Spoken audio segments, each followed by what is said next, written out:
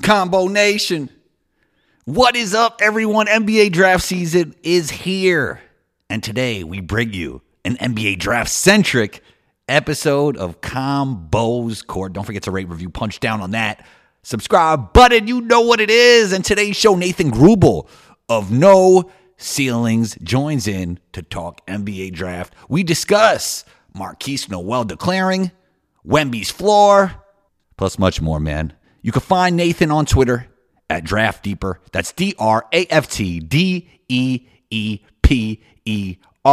You know you can catch me on Instagram at 12combo. That's ONETWOCOMBO. Intro music by Luca Beats. Let's get into it.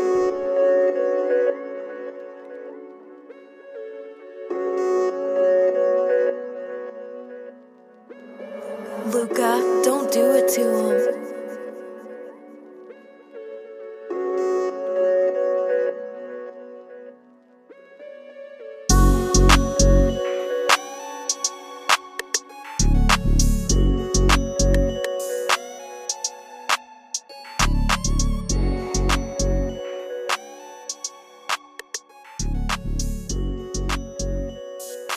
Nathan, man, I've been excited about this episode. It's always great talking draft. How are you, man? Nathan, Draft Deeper, No Ceilings. What's the vibes? We are T-minus 11 weeks out from draft day, Andrew. So this is, we're right in the belly of the beast. This is my time of year. It's my favorite time of year. This is when we really have to nail down a lot of evaluations. We're getting a lot of the stock updates. We're right in front of Portsmouth, the Invitational, and then not too long after that, we're going to get the lottery, the NBA draft combine. So this is really when a lot of it heats up, and it's time to talk NBA draft. It's definitely NBA draft season. That's one thing that is for sure. All right, let's start with your general draft thoughts and how they change over the year. I mean, mine are pretty simple. It feels like a lot of wings. Like, I know we got a point guard and a alien at the top, but it's just like wings on wings on wings on wings, in my opinion. It's a lot of wings and forwards for sure, but that's great news for the NBA, right? That's the positional archetype that wants to be filled. I guess that it's like, what came first, the chicken or the egg, right? Like, is that just the time we're in? Is there happen to be a lot of wings, or just players are playing more like wings? It's like either like a big who might be a wing or a guard who might be a wing. There's a lot of that going on. There is. I think it's a multitude of things. Well, first of all, I don't think big men ever left. Right. Big men have been here to stay. They've just had to evolve. Right. Yes, and for the most part, they have. And you see that in the most evolved species that we could talk about at the top of the draft in Victor Wembanyama. But I think on the guard side, it's become so hard to stick as a smaller guard. And when I say smaller guard, I'm talking like 6'2" and under. Right. 100%. Because of where the game's gone, like every single positional group has gotten bigger to an extent, and it might not show itself in terms of like the average NBA height across the board by position. But when you look at essentially the top of those positional groups, the best players are like plus positional size nowadays, right? Plus size, plus length. So for those guards to navigate traffic, play amongst the trees, I just feel like it's a little bit different nowadays. And in order to hold on to one of those spots as a guard, you need to be amongst the best of the best. Like, you need to be like a Scoot Henderson type. Or I'm not going to give you as high of a grade on my draft bar. I'm going to have you like a late first, early second round grade, even if you're just good, right? And we saw that. Kennedy Chandler just got waived, but by the Memphis Grizzlies, and he was a guy who I know a lot of people who had him like a lottery to top 20 grade. I didn't have him that high. I know Ty Washington's had some good games in the G League, but a little bit of mixed results. So it's like, when you have a positional group that's been fluctuating as much as it has over the last few years, that sort of makes it more of like a wing forward heavy group to begin with, because that's what everyone wants to evaluate for. Those are the guys who are going to get a lot of the buzz. So those are the guys you see pushed up the board, and you see some of those guards pushed further down the board. But that doesn't make it impossible for guards to succeed, though. I mean, hell, Andrew Nembhard went in the second round last year, and he might be a guy who I know Coach David Thorpe, I might even come to the same conclusion. He might be like a first team all rookie. So there's a lot that fluctuates. Yeah, I actually talked about this with Keandre of Hoop Intellect recently. Shouts to Keandre. And I was telling him, like, the 6'2" and under bucket getter, that position is almost extinct. Like, it don't even matter if you're like a top 200 player in the world at that position. Like there's just not roster spots for you because there's so many Yep. roster spots for the 6'6" to 6'9" wing that can slide their feet and shoot Yep. the three. Yep. 100%. Those smaller guards. Yeah. If you are that 6'2" and under type player, you have to be able to make plays for others. You can't just be a score first guy. Otherwise, a lot of those guys they're not making it as far as the NBA. They're playing in the G League. They're getting great jobs overseas, but it's not it's not what we used to see. Yeah, I mean, something I wanted to talk to you about today. Markquis Nowell, obviously he's a smaller guy. I mean, at the NBA level, things might get interesting on the defensive side for him, but he's not only a bucket getter. Like he could really run a team. He declared for the NBA draft recently. How do you feel about his game? He's going to be fun to watch at Summer League. I'll tell you that. He's going to be fun to watch at Summer League. I think he has a chance to tear up the G League, and if worse comes to worse, I think he could still make a lot of money overseas. Right? He's a pro. No, there's no doubt about it. It's just in terms of being an NBA guy, it's not just the playmaking. But when we break down the scoring, you have to be able to finish at the rim at some level, right? You have to be some sort of threat when you get 2 feet in the paint. He has not been that at Kansas State. And that's really like the biggest concern for me. Some of what I saw in the tournament when he gets shut down, once he gets 2 feet in the paint, some of his game kind of falls apart naturally. And so that's why these heavy perimeter based smaller guards who, if they're not making jump shots, the same angles, the same passing windows, they're not as open. Right? Am I wrong about that? Or you're not wrong, and I agree with you. I hope we're both wrong, and he gets into the NBA. But it's I love him. He was so fun to watch, especially during March Madness. I mean, he's a New York City guy, so I'm always cheering for the New York City guys. But it's like it's not even about Markquis. Like, do you see a situation where any 5'8" player, like how many 5'8" players are in the league right now? There are none. There are none. So there is one player in the NBA right now who's 5'11", and then everyone else is 6 foot. Are you serious? That's the research. So when I published my research on NoCeilingsNBA.com about a month ago, when I was going through what actually makes up a player who plays 20 plus minutes per game, I was looking at average height. I was looking at the shortest guys, some of the tallest guys. And when I was doing that research, there's one guy in the NBA. I can't tell you the name off the top of my head, but there's one who's 5'11". Everyone else is 6 foot plus right now. Yeah, so it's not really a Markquis Nowell conversation. It's just like a 6 and under conversation. Correct. Could you like figure out a creative player in your brain that's 5'8" that could play in the NBA today? I mean, we've had guys who have done it, right? Obviously, like Isaiah Thomas but that's even like prime Isaiah Thomas is a while ago already. Exactly. So it's like the most recent guy who's been in and out has been like a Chris Chiosa, who came out of Florida. He was like a Portsmouth guy. He's had cups of coffee in the NBA and stuck around a little bit. He's primarily been a G League guy, though. And like I think Markquis Nowell is definitely better than somebody like him, but that just shows like the type of bar you have to clear. Like Isaiah Thomas has had one of the most prolific offensive seasons we've had from a guard, period, in NBA history. So like it's just really hard for those guys to really stick around in the NBA. They can get opportunities. Like I believe Nowell's going to get an opportunity, right? Whether he sticks for, multiple years, that's a different conversation. Yeah, and he might be a better basketball player than some 6'8" guy that could slide his feet 100%. And shoot the three and maybe doesn't have that many other skills. And that guy will get, and if he has some potential, some athletic upside, he's going to get that roster spot. 100%. And it's unfortunate to an extent, right? But that's just the nature of the beast in the NBA game. Most definitely. Okay, so I wanted to start with a broader, I guess we started already. I wanted to get to a broader draft question for you. How much does efficiency matter for you? Because I remember when Anthony Edwards is coming out and there was like some, pushback on him being number one. They pointed to the efficiency and I'm like, you got to watch the video. I mean, how effortlessly this guy gets his shot off, how athletic he is. I mean, there was no doubt he had the highest chance to be a superstar in the NBA.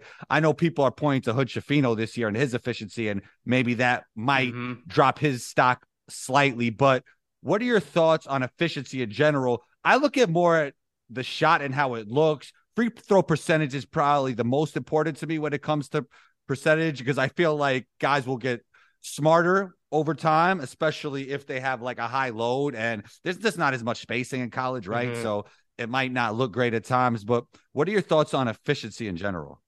I think it matters for sure, but I think context is key. And more importantly, the type of role that player is playing in college or whatever league they may be before they get to the NBA, right? So if you're projecting the player to have a higher volume role in the NBA, like for them to hit their ceiling, but they're a high volume, low efficiency guy in college, I'm not going to buy into that player quite as much, with the exception of someone who has those outlier physical traits. Like you talked about Anthony Edwards, right? Like that the game just comes so naturally to him in terms of what he's able to do. And you can extend that conversation, not just Jalen Hood-Schifino. You can have that conversation at the top of the draft with Scoot Henderson. Everybody's been nailing Scoot Henderson for what he did in the last month to month and a half in the G League. But when I watch somebody like Scoot, Andrew, I've never once thought the game was hard for him.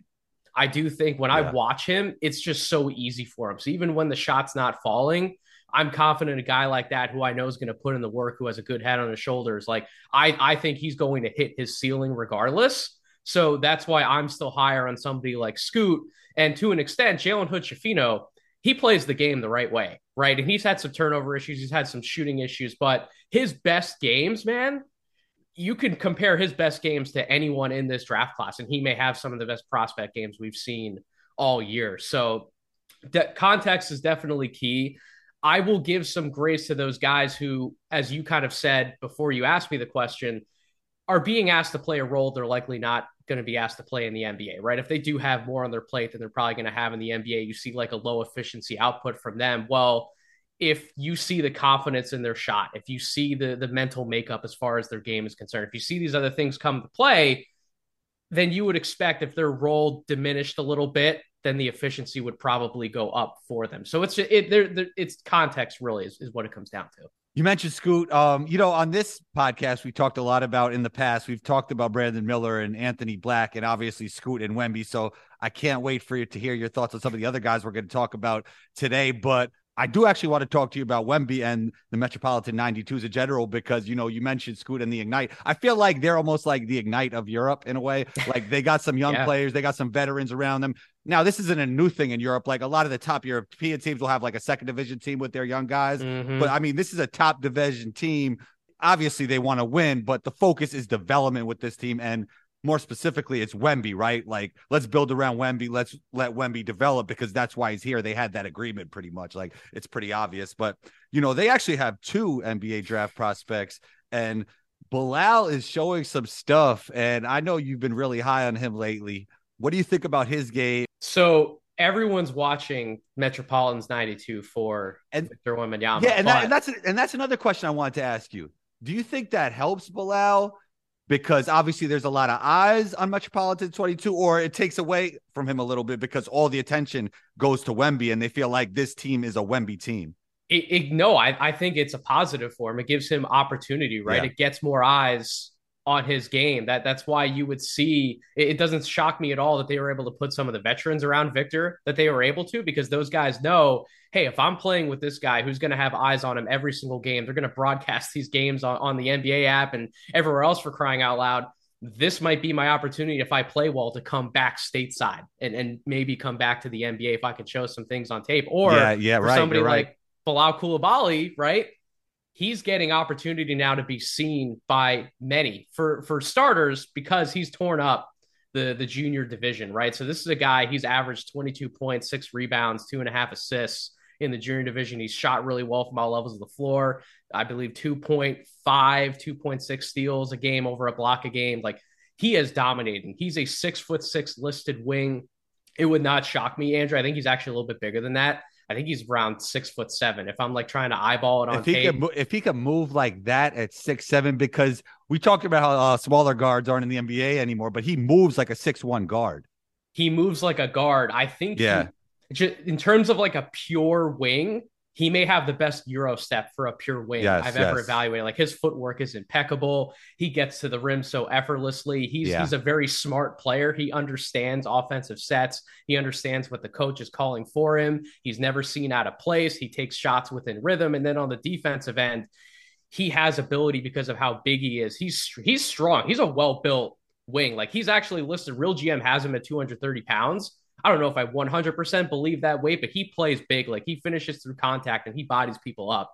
They have him at what weight? They have him at 230 pounds on Real GM. I would have guessed 205 just watching the video. I would probably guess, I think a little big. I'd probably eyeball like 215, right? But like, we can agree that like 230 seems that seems big. Because that's like closer to like an Anthony Edwards type body frame, and he doesn't look like Anthony Edwards out there. Well, so Bryce Sensabaugh was listed Ohio State 6'6", 235 pounds. Okay. So like he doesn't look like Bryce, but he is built well. So you break down the physical tools, the interior scoring, the improving pull-up jump shooting, how he plays within himself, plays within the offense, defensive upside, the athletic package. Like you just put all of these things together, Andrew. It's like this is the type of player the NBA is looking for. Like what just because we haven't been talking about him all year doesn't mean that he can't rise up boards. This is what happened with Jalen Williams last year. Now I get it; those are two different players, and I'm not directly comparing those two. But in terms of the situation, it's not impossible for us to get a late riser like this. And I'm drinking the Kool-Aid, man. I told you before we started recording, I've got him 12th on my big board now, and that says to me, if I'm ready to take him 12th now, then if he wouldn't declare and he'd be a prospect for next year's draft, that means preseason I'm starting him out like top 5, top 6 on my board. Maybe I'm buying into the talent. If he doesn't go that high, maybe a team could get Wemby in him. You never know.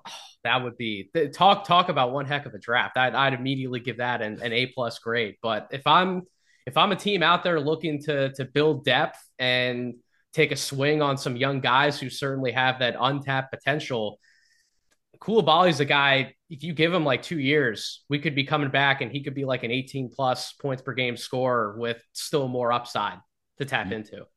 Yeah. Wemby recently had his most viral moment.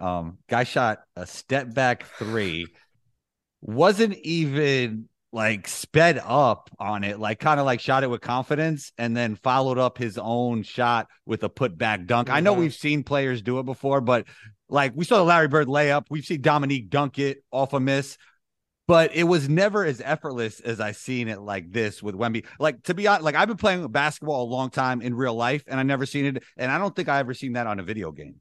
I've never seen anything like it, period. Like the first tweet when I saw that was, what the hell did I just watch? Like how is that even possible? And that's why Victor to me has no ceiling. I am not going to put a ceiling on that man. You want to say he could be the best player of all time? Like, fine. Top 5, top 10, like whatever you want to say. I'm not going to put a ceiling on him. Yeah, that's fair. No ceiling. Shout to them. Shout to Nathan. Shout out to No Ceiling. You saw what I did there. Okay, and that's something I actually wanted to get to because we do know that Wemby could become an all-timer if he reaches his ceiling, which probably a ceiling doesn't exist, as you just alluded to. But in full health, what do you feel his floor is? You mean, so when we say floor, are you talking about like what I expect him to be like his rookie year in the NBA? Because that's kind of like... No, what I'm saying, in full health 10 years from now, what do you think is the least best version of Wemby? Probably still a double-double guy. Like maybe he's not scoring 20+ points per game, but maybe he's like around 14, 15, 10, 11 rebounds, 2+ blocks, able to shoot the 3, space the floor, like kind of like a floor. Maybe he's not the same playmaker, but like what we're seeing from Evan Mobley right now. Right, because the defense actually, honestly, there's a chance he's going to be better defensively than Mobley just because of the length. Mobley's more agile, but Victor, as you said, he's bigger than Mobley. He's longer than Mobley. The amount of ground he's able to cover by default. His block radius is insane. I'll tell you that. It's literally insane. Like when Zach Lowe was talking about him on a podcast, I think it was either with Gavoni or Windhorst, somebody who had seen him. But they were talking about how like he can be on one side of the paint and then he can get to like the backside of that box within like a split second just because of how long he is. And it's like when you can cover the entire painted area with like one step and be able to block the shot or like get all the way out of the perimeter and swat somebody's 3 like we've seen with some of these more mobile bigs, like that type of player to have in your lineup is so incredibly valuable nowadays. Yeah, I actually just tweeted about this today. The Murray brothers, like there's one thing that's undeniable about them, and it's their ability to improve rapidly. Like when I saw Keegan from college, which he was really good, to summer league, there was a huge improvement. Like he really seemed like one of those too good for summer league guys as a rookie. And they're usually second year guys. And I want you to compare Keegan's and Chris's game. And the interesting thing about that is we couldn't even have that conversation when Keegan was a senior in college. And now we can. Like Chris is showing a lot at the college level. And how would you compare those two as players?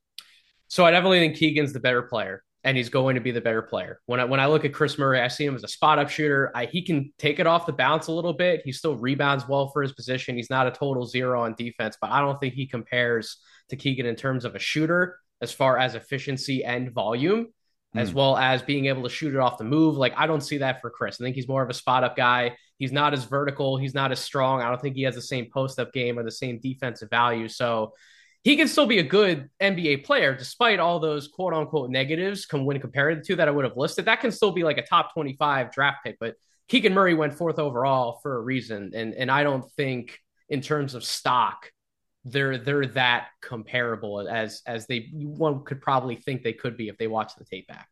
Yeah, I'll tell you one thing. If I'm the Kings and I got a late first round pick, go get him. I prioritize that. And I'm a like swing for the fences type of guy, like a high ceiling type of guy. Like, I love those picks. But I think in their situation, when vibes are so important there, that you definitely prioritize drafting Chris Murray. 100%. And like, I have a late first round grade on him. That's not technically a knock on him. There are just other bets that I would rather make with like a top 25 or a top 20 pick. But that doesn't mean I think Chris is going to be a bad player. I think he's going to be a good player. And if some of those other quote unquote bets don't work out, he could return top 15 value in this draft class. So if you're a playoff team, why not go get a guy like a Chris Murray? 100%. Yeah. I hope to see him on the Kings. That'd be great. Be great for the vibes. All right. Grady Dick. Now, when I think of gravity, I think of guys that could shoot and guys that could cut through space. And he's a guy that could do both of that. So I just feel like he's going to be a really good NBA player at the least. Obviously, one of the best shooters in the draft. What are, from your perspective, some of his strengths and some of his improvement areas?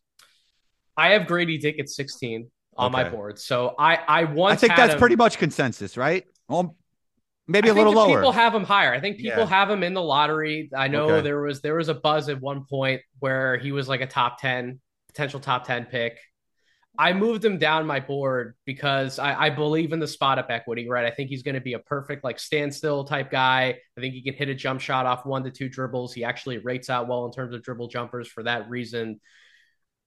There's something about the way that he moves, man. And like we could talk about, like, we just got done talking about the way Koulibaly moves, like as a wing. Like, Grady Dick does not move in the same way. He's stiffer. He's more upright.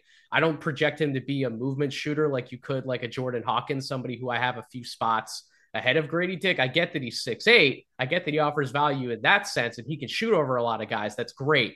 But I just don't think he's as versatile of an offensive player, even as a shooter, than we might have once thought or might want to project him out to be. And that doesn't say that he still can't be valuable, to your point, and return top 15, potentially top 10 value.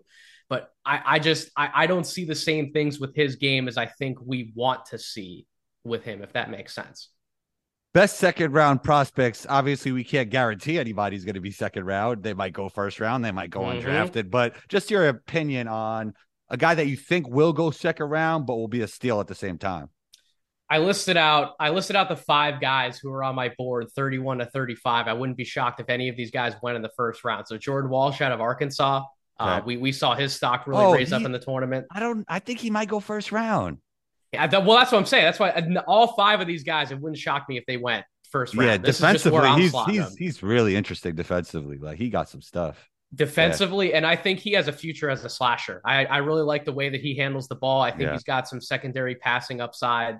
Trey Alexander out of Creighton's 32 on my board. I really like his craftiness as a guard. Julian Strother is a guy who I ultimately think he will go in the first round. I just have him as like an early second round grade on my board. Kyle Filipowski out of Duke, and then Trace Jackson Davis out of Indiana. You think Kyle is going second round? He can go first round. I don't have a first round grade on him. His tape scares the crap out of me. He scares me too, and I've talked about this on the podcast before. Like, Kyle is a really, really good basketball player, right? And sometimes that's just not enough at the NBA level. Not saying he won't be an NBA player, but what I'm saying is, like, what NBA niche do you fill? Like, that's always the question. Exactly. And that's something I can't see yet for Kyle. Not saying it can't happen. Now, if he develops as a shooter, that could totally change. It could. You know who he reminds me of? The comp that I came up with, which is a big reason why he scares me. Who? TJ Leaf. He really reminds me Like he's like a taller. I think TJ Leaf. I think TJ Leaf ended up in Israel, right? And TJ Leaf was a better player in college in his freshman season. He was a better athlete, right? He was a better athlete. He was a better scorer overall. I think the passing is comparable, and I think TJ Leaf might have actually been better defensively. I feel like Kyle's feel is a little better. It is. I think his overall feel is a little better, but if that's the type of comparison I'm throwing out, that's not to say that Kyle can't be better. I do think he's going to be a better shooter than TJ Leaf was. That I don't think that's up for debate. But the rest of their games, I just see them so similarly in that. Am I going to take that guy in the first round when I have other guys towards the end of, like, let's just really, really quick. Let's just go through like the 25 through 30 on my board. I have Marcus Sasser, CD Sissoko, Chris Murray, Gigi Jackson, Noah Clowney, and Nick Smith. You have Gigi Jackson pretty late too. I do. But am I taking Kyle Filipowski over those guys? I don't know if I would. Yeah, I don't know. I just I've been seeing him on boards in the mid first round, right? I think that's like the I feel like that the Duke thing helps players, even though it didn't really help Dariq Whitehead this year, but it helps players in general. Oh, 100%. Because you get the eyeballs, you get the exposure, right? So that always helps. But when I'm just evaluating his game, he scares me a little bit. That's the reason why everybody thinks Jason Tatum is so much better than Jaylen Brown. It's the Duke thing. It's the Duke thing, man. I will not comment on that. Any other sleepers? I will give you because you've been hyping it up on Twitter, so the people want to hear it. I did hype it up. I'll give you a few sleepers, then I'll give you the guy who I was hyping up on Twitter. So Seth Lundy out of Penn State is a guy who myself and Maxwell co-host over at Draft Deeper we really like a lot.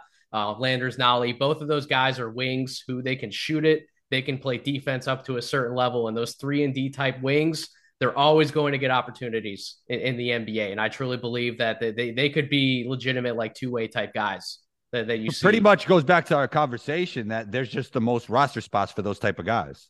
Absolutely. And then, all right, big sleeper. This is like when Bill Simmons says, Kyle, turn the TikTok camera on. This is a big sleeper guy. So Anton Watson out of Gonzaga. When was the last time you heard somebody bring up his name in the NBA draft conversation? Only you. Possibly Nathan. Never. Only you, Nathan. He rates out per synergy in the 94th percentile in terms of total offense, the 86th percentile in terms of total defense. He was getting the toughest defensive assignments, right? When he was playing for Gonzaga this past year, he was guarding the other team's best player consistently.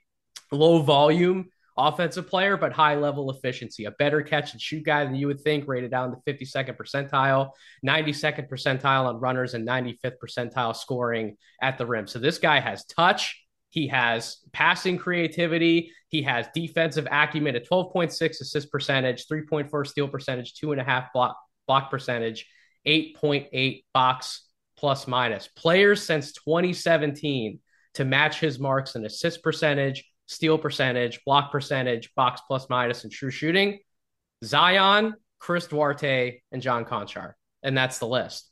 But all three of those guys are NBA players, right? To varying degrees, sure, but they're all NBA guys. You heard it here first.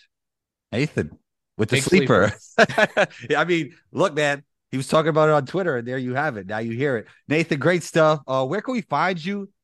Podcast, YouTube, Twitter, anywhere else we can find you, Nathan, talking about the draft? On Twitter, you can always find me at Draft Deeper. You can find all of my work, be it written, be it podcast, via YouTube. You can find all of it through No Ceilings at NoCeilingsNBA.com and through No Ceilings on YouTube, as well as your podcast feed, wherever you get your podcast. Thank you so much for taking the time, Nathan. It's always fun talking NBA draft with you. You're always welcome back on the show, and talk soon. And you're always welcome on my show, boss. Take care. Hey, I'm ready.